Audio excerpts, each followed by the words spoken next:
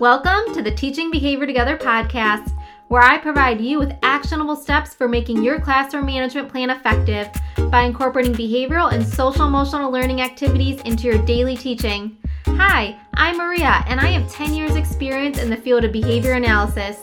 In each episode, I will be providing you with effective and evidence-based strategies you can use to create a classroom environment you want to go to each morning. No longer will you be driving home in tears over the overwhelming feeling of trying to manage student behaviors. So sit back, listen up, and start seeing success.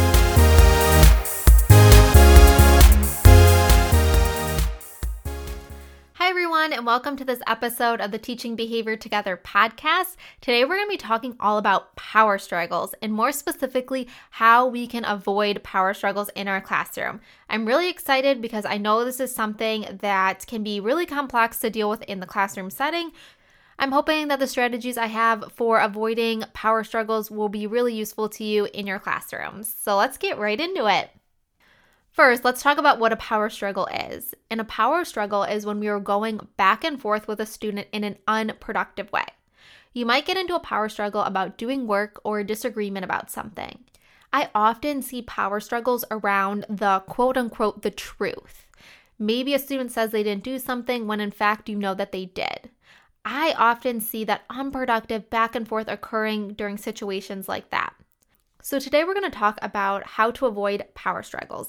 This is the best strategy. Avoid power struggles before you even get into them. Prevention is key. So these are the strategies that I have for avoiding power struggles to begin with. The first thing you can do is assess the situation. If a student is elevated in any way, I would avoid talking about the topic that they are elevated about. Say, for instance, the student is frustrated with their work in that moment. Really, anything you say can start a power struggle. Even if you say, "You're working really hard, keep going." They might be so upset in that moment that they say back to you, "No, I'm not." And then you might respond with some more encouraging words, some more encouraging prompts, and then it could just even further frustrate them, and they might just start to argue with you, and you might get in that back and forth. Does this sound familiar? If a student is elevated, it is best to give them time and space to engage in a coping strategy. And then once they're calm, you can address that situation with them. You can provide encouraging words, don't get me wrong. It's just that if they start to engage in that back and forth, as the adult, you should stop that cycle and just walk away. You can also use visuals. And of course, because you've taught your students coping skills, you can also prompt them to engage in a coping strategy as well. So again, the first strategy is really to just assess the situation. If you see that a student is elevated or they're upset about something, then I would typically encourage you to use visual prompts or provide some sort of statement and walk away. So the opportunity for a power struggle is not even there. We want to make sure that our students are encouraged and they continue to persevere if they become frustrated or upset, but we don't want to start that back and forth with them. We just want to make sure that we're there and we can support them. And maybe that's all you do is you let them know, "I'm here if you need help," and then you just walk away and let them come to you, because really we don't want to start to escalate their frustration and have them really engage in that back and forth. We don't want that to happen. So if you read the situation, if you're reading the room and you see that you have a student that is frustrated or upset, I would really give them time and space, potentially prompt a coping skill. Hopefully you're teaching coping skills up front and you're really reinforcing and reviewing those concepts consistently in your classroom so students know how to build those skills and they know when to engage in those coping strategies. So if they do become frustrated, they are able to calm themselves and you're able to address the situation with them later. The second strategy I have for you is to determine if the situation is worth a discussion or quote unquote pick your battles. This can be hard, but we as teachers need to be flexible, and if a student is engaging in a behavior that is not dangerous to themselves or others and not so disruptive that others can access their learning time and experiences, do we really want to get in a back and forth with students? Think about a situation in which a student is singing a song at their desk while they're working. Could that be disruptive? Yeah, of course that could be disruptive. But you, as the adult, assess the situation and find that it's not that disruptive and other students can continue to work. Because you've built strong relationships with your students and you know your students pretty well, you might know that if you prompt the student to stop singing, they might do the opposite of that and sing louder. And maybe that's for an attention function or a quote-unquote connection-seeking function, so maybe just let them sing for right now. Here's the key. Address the situation later. You do not always have to address the situation in the moment. That student might be singing the song to calm themselves or to get the attention of you or other adults, or that connection with you and other adults. Addressing it later looks like when the student is engaging in appropriate behavior, going over them and praising their appropriate behavior. Then you might ask them why they were singing and have a conversation about how they can choose to sing at choice time or in a break, but singing while others are working can be really distracting. If the student says that singing helps them concentrate, then maybe we find a workspace where they can sing quietly to themselves and work. Make a plan for that singing behavior.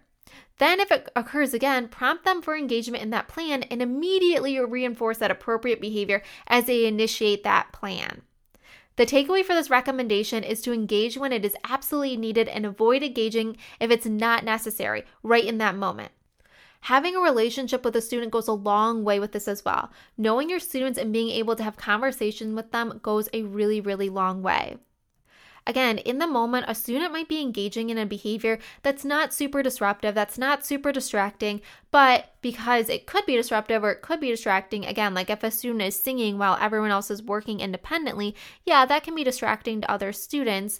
But instead of prompting them to say stop singing or don't do that, they might become upset in that situation, and then they might get in that back and forth power struggle with you. They might sing louder. Again, if they're looking for attention or connection, it might be better to leave it alone for a little bit and then address the situation later when they're engaging in a really appropriate behavior. Provide that attention and connection when they're engaging in something appropriate, and then just have a conversation around it. They might tell you that singing really helps them, or they might tell you, I was bored and I wanted to sing, or they might tell you something else, and then you can make a plan around that. You can say, hey, next time you're bored, you can ask me for this. Or if singing helps you concentrate, let's find a spot that you can sing that won't be as distracting to others.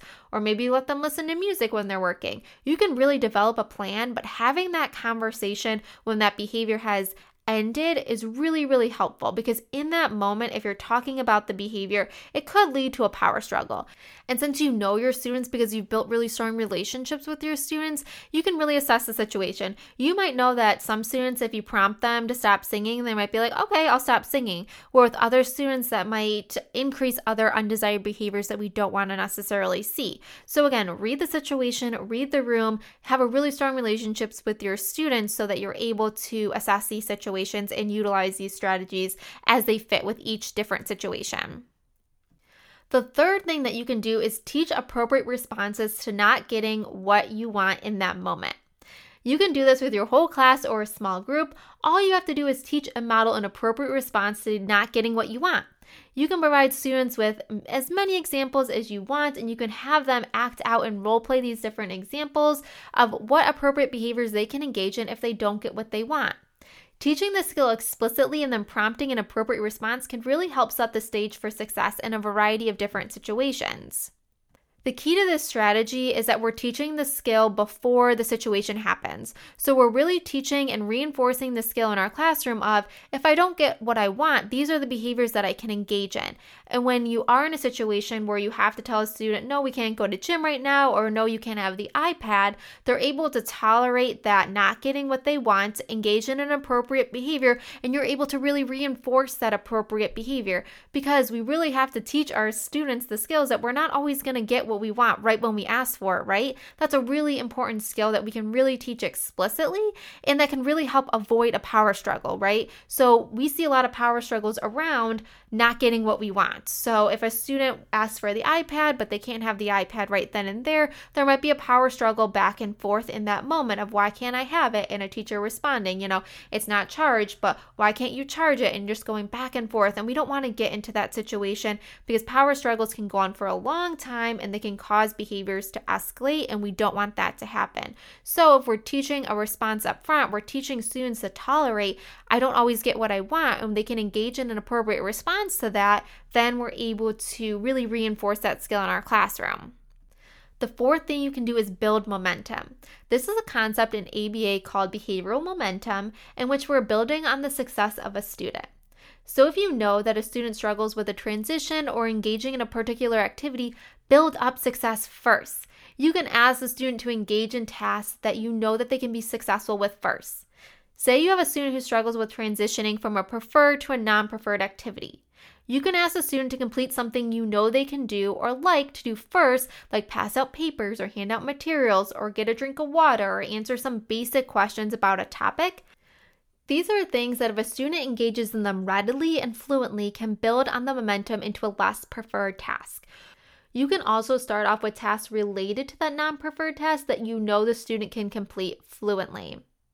What this really does is set the student up for success, right? We're building on that momentum. We're allowing the student to be really, really successful as we lead into that non-preferred task. So if you have a lot of power struggles around transitions or students really struggle with going from preferred to non-preferred tasks, if you utilize this and build up on momentum, there's a less likelihood that you're going to get in that power struggle of, we have to do this now, and the student resisting and saying, no, I don't want to do that. And you saying, well, you don't have a choice. We have to do math now. And the student just going back and forth, because one, that feeds into an escape function, right? If they can keep you on the hook long enough, they're going to keep going with that because they don't have to engage in that non-preferred activity.